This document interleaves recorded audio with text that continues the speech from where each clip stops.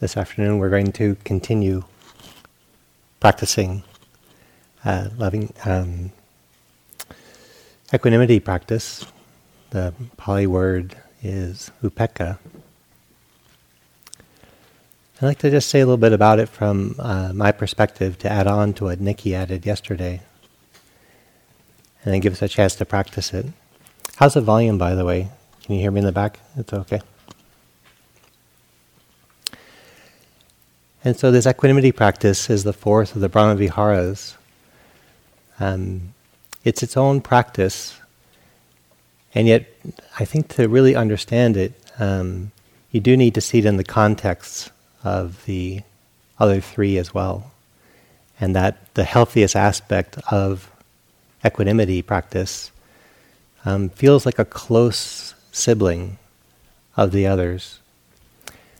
And so as we tune into it and really practice equanimity on its own and really tune into what frequency equanimity is, it might feel like the other Brahma Viharas are a little further apart. So as we tune into equanimity, we might feel for a moment that we're not tuning into compassion, we're not tuning into kindness, we're tuning to this frequency of equanimity. Yet as it ripens and expands, we see how close it comes to the others, and how maybe easily it is to move between them, and how they support each other.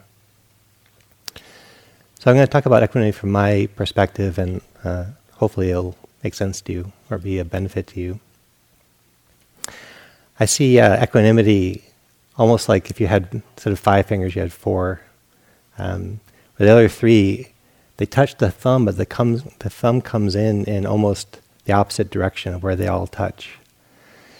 And the reason I approach equanimity like that is that it comes in and it balances out loving kindness, it balances out compassion, it balances out mudita, this empathetic joy. Because as equanimity has grown in me, what equanimity is, it's a softening of preferences for me. It's a softening of this preferences for pleasure, for happiness, or things that conventionally are much easier to want. And it's a loving of the truth. It's a mature capacity to love the truth over your preferences. And that's why it takes a long time for it to grow in us, so it actually feels true to us. If we force equanimity onto a situation, usually we're dampening ourselves, or we're muting ourselves. But over time, as we experience life, and we experience the highs and the lows, and we can't stop the lows from coming, but they don't last. We can't make highs last. Over time, we have a much more balanced relationship to highs and lows. And so it's a maturing of love that has perspective. And it doesn't just reach for what's pleasant. It doesn't just pull back from what's unpleasant. And all the other Brahma Viharas mature in that direction too, but compassion still sees pain as a problem. Sympathetic joy still sees happiness as what we're all waiting for. And even in loving kindness, as maturing, we enter in the door wishing everybody happiness and health and all things good. It takes time for that to mature, so that you could mature loving kindness so that it does have equanimity. You can mature compassion so that it does have equanimity. And the same with mudita, empathetic joy. One of the times that this was sort of the most profound lesson for me is when I spent a year volunteering for a hospice ward. And so I'm not new to these spiritual truths and just truths that we're all going to die one day. Up to the point of entering into the hospice training, the deep messaging internally and all around me was that death was this great, great, great, great, great misfortune. And it was only the source of fear or sadness or loss. And so I had been training to not have that attitude, but still was very deep and intrinsic, a lot of sorrow around dying. And so that was day one when I walked in to the hospice training. I couldn't help but have this feeling. Like this was, there were 20 people in this one hospital ward, of the hospice ward. And it was just 20 stories of heartbreak. But that wasn't the actual feeling on the ward. People were having good days and bad days even as they died. And people who had been on the ward for many years, many of the volunteers, the social workers, the doctors, the nurses, they didn't feel like they were walking into a depressing, heartbreaking situation. They wanted to be there honestly with people during their last weeks and days, hours maybe. And over that year, as I began to soften this reflection, this reflexive attitude that this was only a bad thing, I got to see how tender it is. And there is some pain and there is loss for sure. But by God, it's not the only thing happening as people die. And that attitude doesn't help. It's kind of nice, like, I don't want you all to wish me harm, but if you only contract when I'm in pain, it's kind of lonely because I'm dealing with your reactivity around my pain. Nor do I want you to be indifferent. I want you to be able to actually have strength of heart to be connected with me as I go through the ups and downs of life. And in some ways, as equanimity matures, I find it it has a deeper gift that's taken time to mature. So as equanimity matures, it might feel close to indifference because both don't have this reactivity around preferences. I don't care. Equanimity actually cares very deeply. It cares so much that it doesn't want preferences to begin distancing you from what's actually happening. And so being able to wisely soften your preferences so you stay loyal and true to what's actually happening. And then find that there's a beautiful love and tenderness and stability you can offer when you can work with your own preferences and soften them and find that you actually prefer love. You prefer steadiness, you prefer loyalty, and when it becomes a power in you, it doesn't matter which way things go. It wouldn't strain the love you're feeling because you're not having this draw. I don't know what to do when you're in pain. It gives me this grief. Or God, I want you to have happiness, and you're not. If you have that orientation, which is pretty common, then the love has these conditions around it. Also, for a couple of years, I worked with homeless and abused teenagers in a crisis shelter. And it was great to practice all 4 Brahma Viharas. So I would walk up the steps of the door, just with the great ambassador of metta.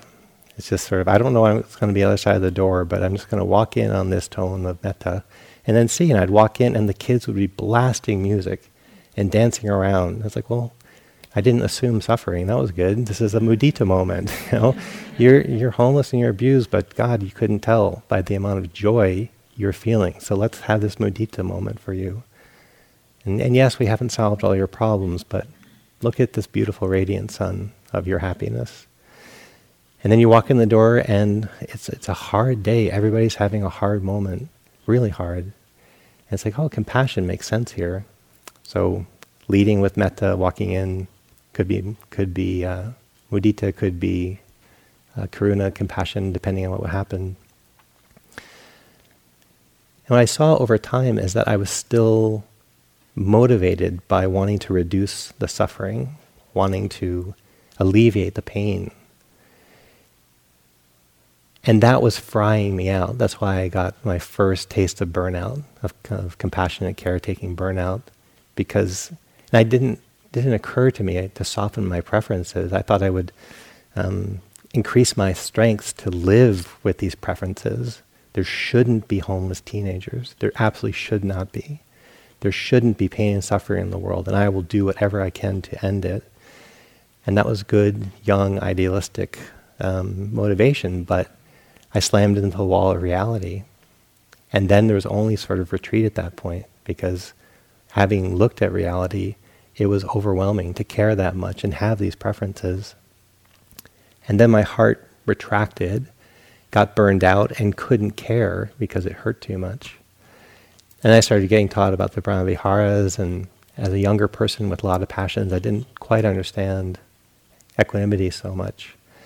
But as it grew in me and I began to see it in other people, I began to see the beauty of steady care that wasn't hooking itself or tripping up over its preferences. What did these long-term caretakers have, and why weren't they burning out? It's because they weren't numb, but they were able to stay conscious and aware and connected with their hearts on a true human ride versus a preferred human ride. And the true human ride comes with pain. There is no human ride that doesn't have pain. So let's not automatically make that a negative thing. Joys come, so let's not make that the most chased after thing. The true human ride has gain and loss. It has pain and sorrow.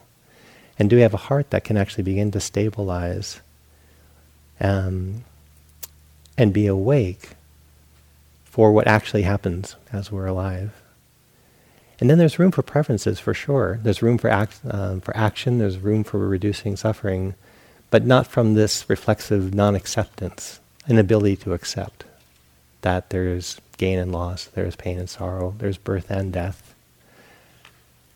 So equanimity has grown in me over time, and the other three have matured over time, because I have a wiser relationship to pain and pleasure. And my sister had 5 kids, and I remember being there when my last niece was born. I just looked at my sister she had this newborn in her arm. The newborn was, my niece was breastfeeding, and she'd roll over and cry a little bit and then go back to breastfeeding. And my sister didn't go, "Oh my God, what was that? How could she cry? What's that about?" She was not flinching. She'd grown used to the fact that newborns cry. And she knew the difference between a cry she needed to attend to and a cry that's just a part of being a newborn. It wasn't like an alarm going off, but her first newborn, like every time, every coo, every smile was like, "Oh, this is great. We're doing a good job." And like it's crying, "Oh my God, she's crying. Like, what do we do? What do we do?" We're just so alarmed by this caring, of course. And it's a caring heart. It's not an indifferent heart to want a newborn to feel safe and secure and to pay attention when it's crying. But I just watched over time my sister mature and have equanimity. She didn't have indifference, but she actually was a much stabler source of love because she didn't have this reactivity. And that's really what equanimity is meant to soften in us. Not dampen our consciousness, just dampen our reactivity so that we can stay more true, more connected to reality, to what's actually happening moment by moment. And that's how it cleans up the other 3 Brahma-viharas, because they do have, if they have a fault while we're developing them, it's that they still prefer happiness to sorrow, pleasure to pain, health to sickness.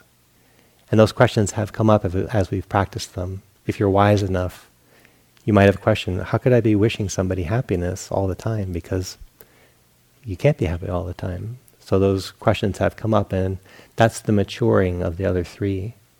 How do you want to cultivate health and well-being without being attached to it and not being distraught when you don't have it? If there's a fault to equanimity as it's maturing and you really practice it, you might find that you are not participating enough in well-being, in cultivating well-being, in preferring happiness. There might be an indifference merging with your equanimity until it becomes purer and stronger. So a very equanimous being, until that equanimity is pure, you might find that they feel a little bit remote. Whereas when equanimity is fully strong, when you really cultivate it, it doesn't feel remote. You feel actually like the person is not going to be flinched by, not going to flinch back from you or shut down or overly get excited by your story. They actually can witness your story very beautifully because they're not confused by their preferences.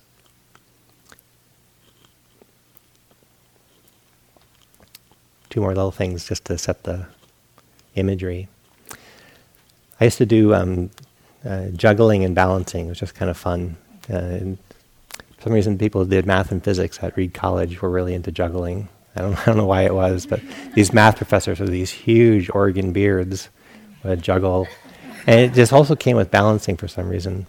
And so I tried balancing, and you naturally put your arms out like this to help you balance. And if your arms are in, you don't balance very well. So you put them out. And then when people do tightrope walking, they have this huge pole. And what I see about that is that if you actually know how to extend consciousness into joy and really know the realms of joy, but only know that and only pursuing that, you lean out one way. If you have a heart that's drawn to caring where there's pain, but that's been dominated for you, you're kind of pain-oriented. And if you actually know how to do joy and sorrow, and you find a balance between the two. If you lean towards sorrow, you need to cultivate joy. If you lean towards joy, you need to become aware that there's sorrow. Then you hold the two, and you have this long pole going out in both directions. And what that creates in the middle is this beautiful balancing point. And then you can walk in a tightrope between the twin towers, like that one, I think it was a French man did. Because he could go in both directions, he was balanced in the middle. Whereas indifference is where I can't handle all the pain, so I'm pulling this one in. And you can't dampen just pain. If you dampen pain, you also dampen joy. That's neurologically true, psychologically true, dharmically true. And so if we can't feel life in either direction, we tend to pull in. And then the equanimity is actually not that stable. So equanimity is an extended feeling state with this balance between pleasure and pain, the ability to let there be both, and find a tender, steady intimacy while life plays between these two, joy and sorrow and a whole bunch of neutral moments in the middle, and then suddenly there's joy and neutrality, and there's pain and back to neutrality, unhinging our love from the preferences that go one way or the other.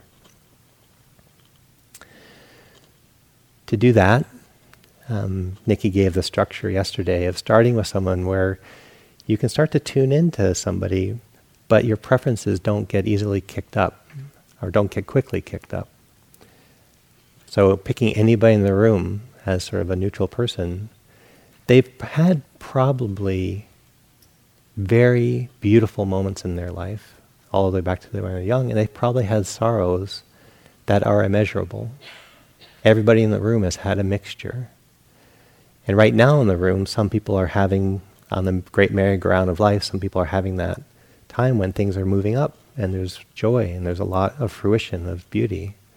And other people are having illnesses and pains and loss. And then the merry-go-round keeps going, and we keep changing places. So that's true for everybody. And if you start with a neutral person, you can start to practice that understanding. And it doesn't immediately kick up reactivity for you, or it may not. So that may be the safest person to start with, to experiment. I can love you through your highs and your lows. And my love is not dependent upon your highs and your lows. I'm interested in your actual experience. That's the tonality of equanimity, or how I've found my way into it. And then Nikki gave a lot of phrases yesterday you could play with to see if they support that. Intimacy not confused by preferences. Intimacy not confused by this pull towards pleasure and happiness and retraction from pain or suffering. So why don't we try to practice a little bit, and then we'll see what that's like and see if there are any observations or questions afterwards.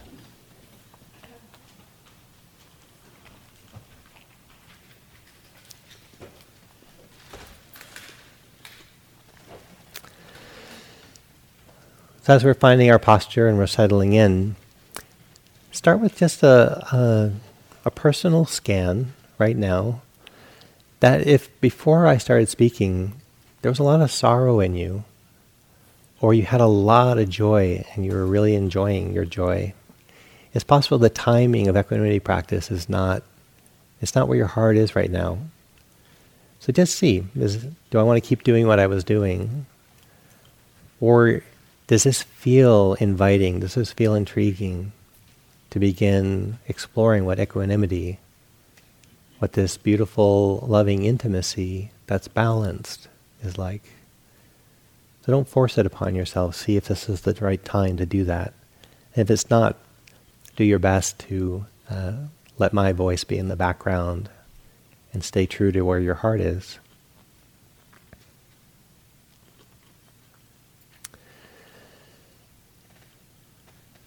If you're willing to follow along, you can start with a reflection that allows you to find balance.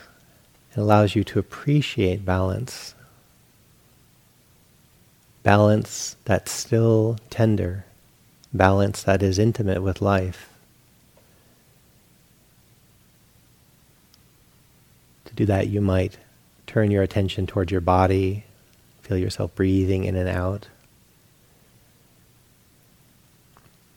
Tune into the relative calm of the room.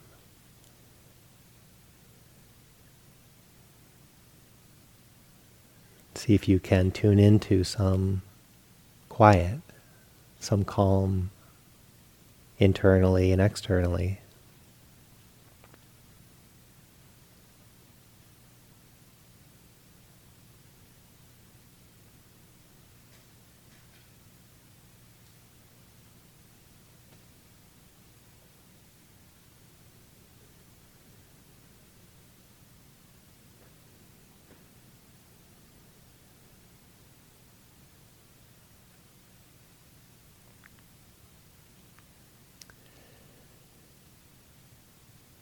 The way I'd like to take you in today is actually not through the neutral person.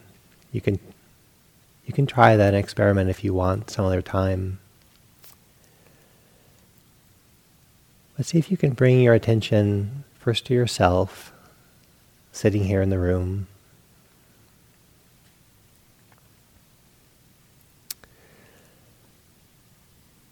And see if you can tune into balanced love that can be aware. I've had pain and pleasure. I've had great times and difficult times. I'm having a true human life. It comes with ups and downs.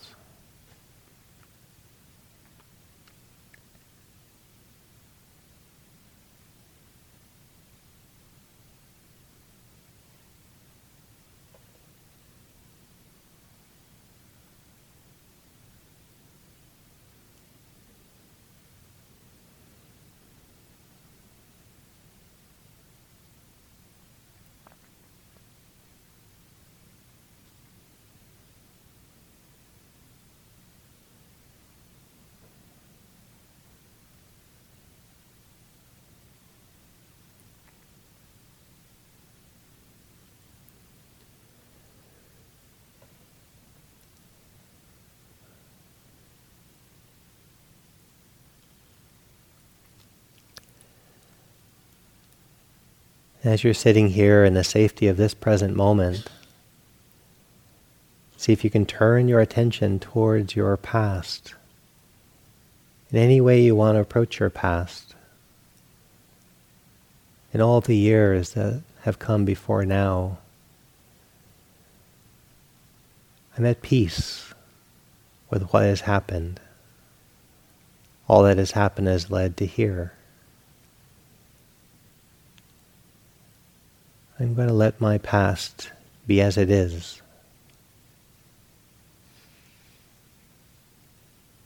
Done is done.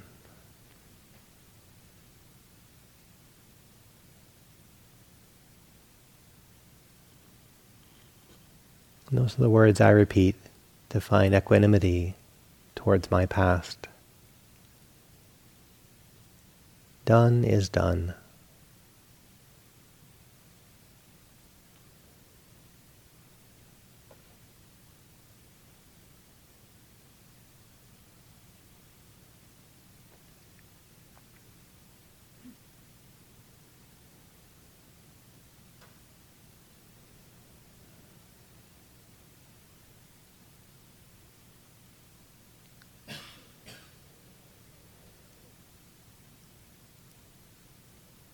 As I repeat those words, I might invite memories to of the past that come, whichever ones come, and just see if I can hold them as part of my true story, made up of many events.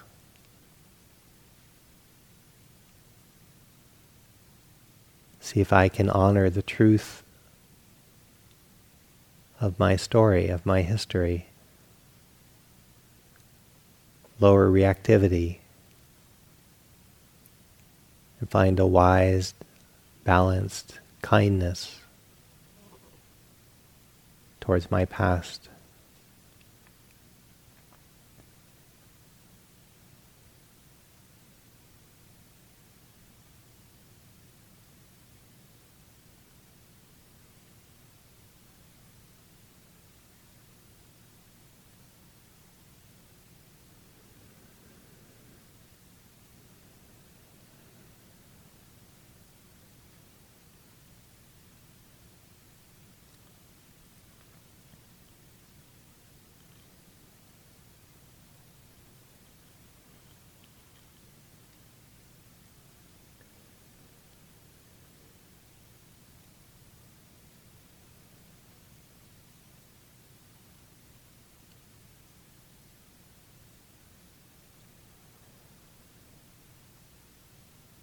Sometimes when I find a part of my past that's difficult to accept,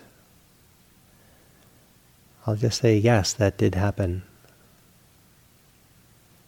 And I'll see if I can ease myself and find a balanced, kind relationship to the truth of certain events. Yes, that did happen.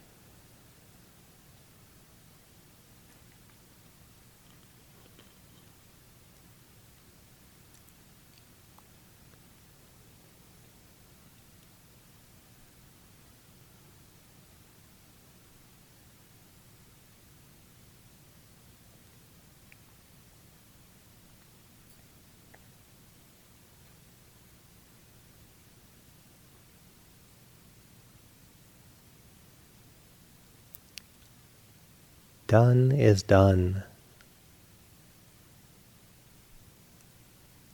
And sometimes, yes, that did happen. Allowing yourself honesty, wisdom, and balance in relationship to your past.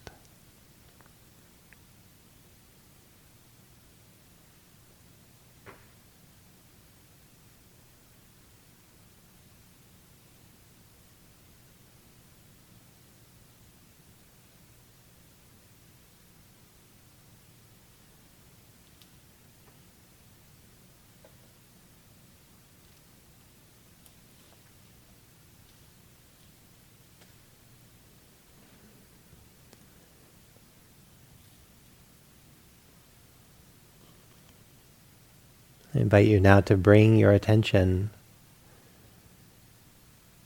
towards your current life, sitting here in this room, maybe opening up to things going on in your current life.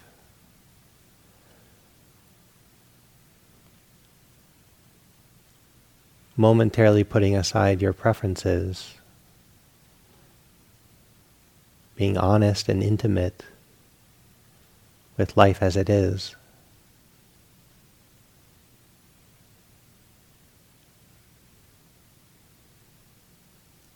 This is how things are. Things are like this.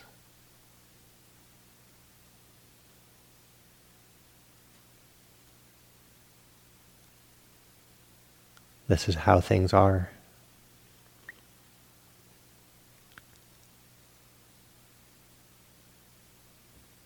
Things are like this.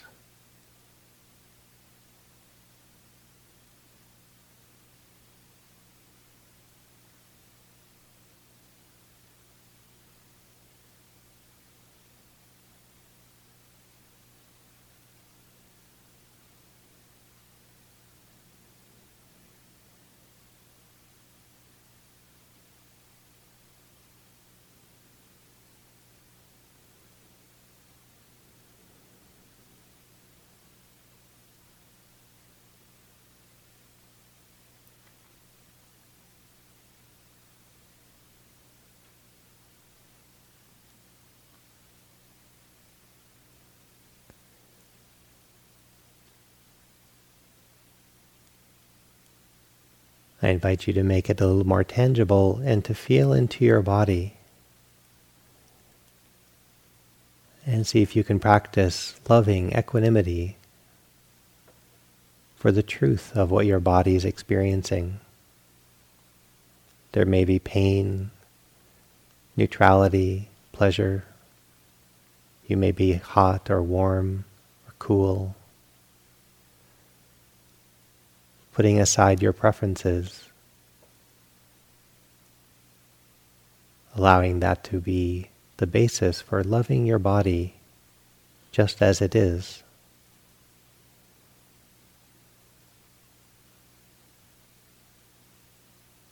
This is how my body is. My body is like this.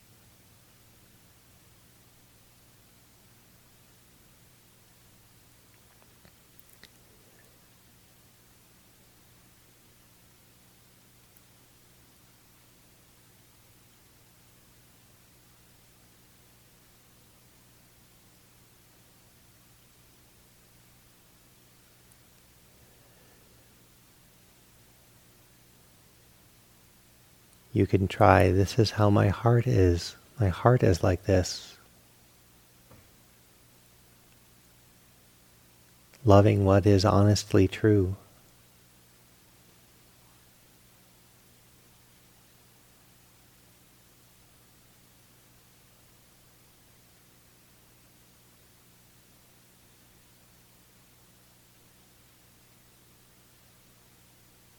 Loving any direction your heart changes.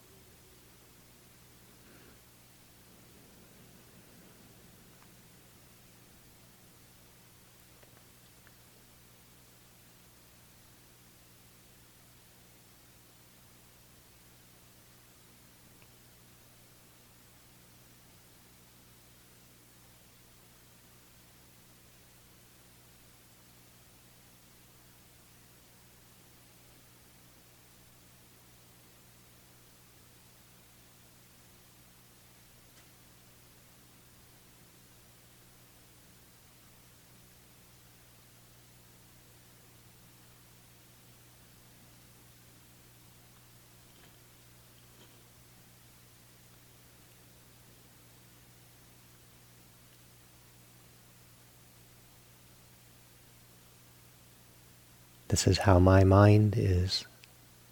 My mind is like this.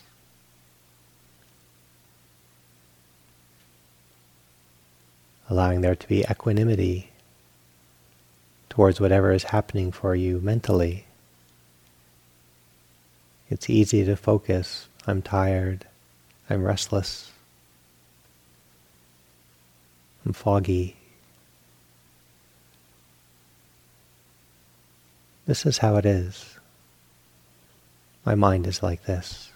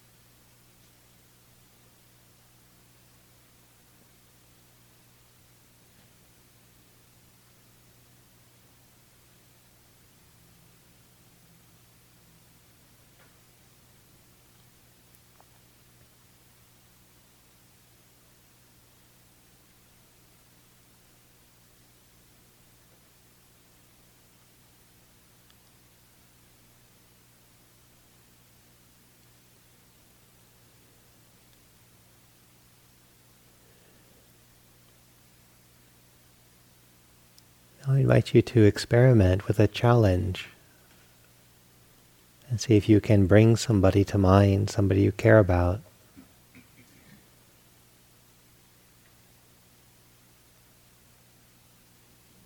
Allow yourself to settle into an honest, balanced kindness towards them, considering what you know about their joys and sorrows, their ups and their downs. This is how your life is. Your life is like this.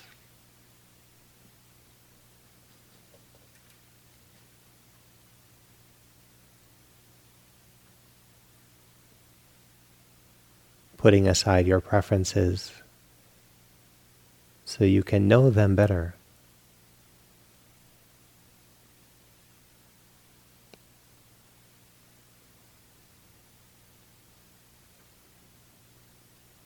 So you can love them in a more balanced way. This is how your life is. Your life is like this.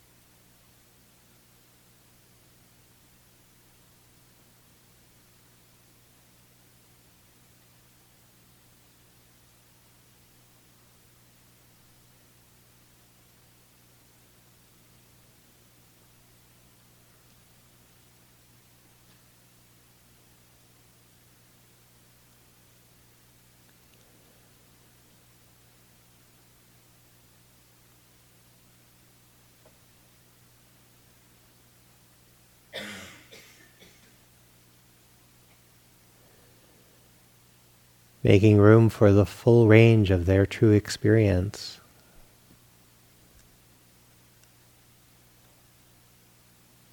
It's indifference if you stop caring.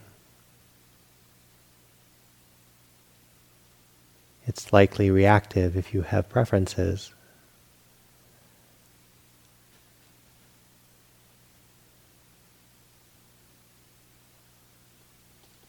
finding balanced care.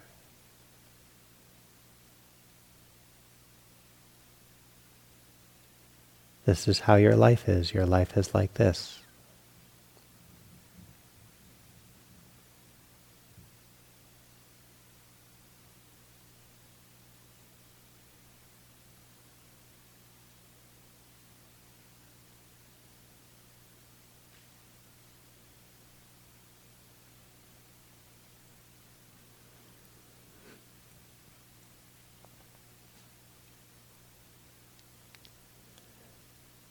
It's helpful again to practice equanimity if you yourself have a sense of calm and contentment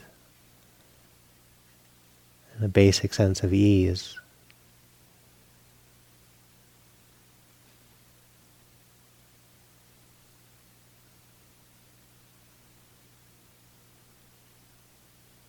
And you use that as a basis to offer deep loyalty to someone, that you can care for them through gain and loss, pleasure and pain.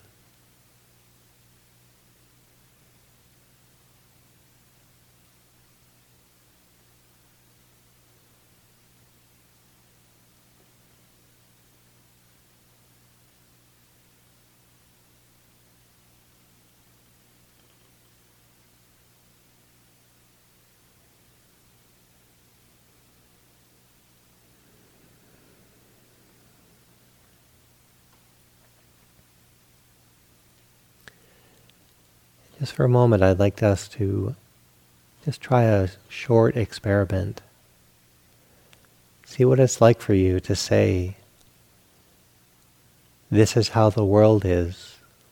The world is like this." In a very patient way, see what images come to mind. This is how the world is.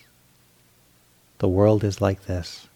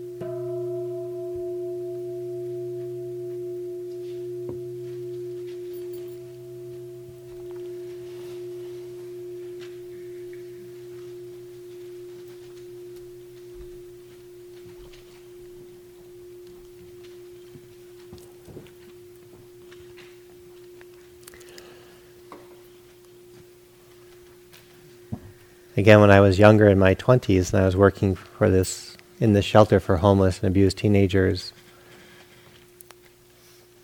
when I first learned about equanimity practice, I found that sometimes it was the only thing that would hold me together in the middle of all that would be going on. That I just had to say, this is how it is. It is like this. The phone's ringing, someone's knocking at the door, 2 kids are getting into a fight, the corn dogs are burning. I don't even like corn dogs, but this is how it is. It is like this. And if I don't want it to be like this, I'm going to blow apart into 1,000 pieces. It is like this. And I would just sometimes just look at, it's like stare off at the wall for a second and go like, it is actually like this. This is how it is. It is like this. And it would just be a point I could touch back into reality. It is like this. And turn off the fire, see if I can solve that problem, answer the door. It is like this. And then that actually would allow compassion to come back in. But without the equanimity, the compassion would just be like, I can't take life. I just can't show up. It hurts too much. So equanimity was actually a deeper safety net for my heart than compassion, which was trying to feel. But the equanimity caught me. I was like, yep, it is like this. This is crazy. And it is like this. Oh, right, I'm back in reality. Now, from here, what can I do that's productive? Any questions about? Thank you for listening. To learn how you can support the teachers and Dharma Seed, please visit dharmaseed.org/donate.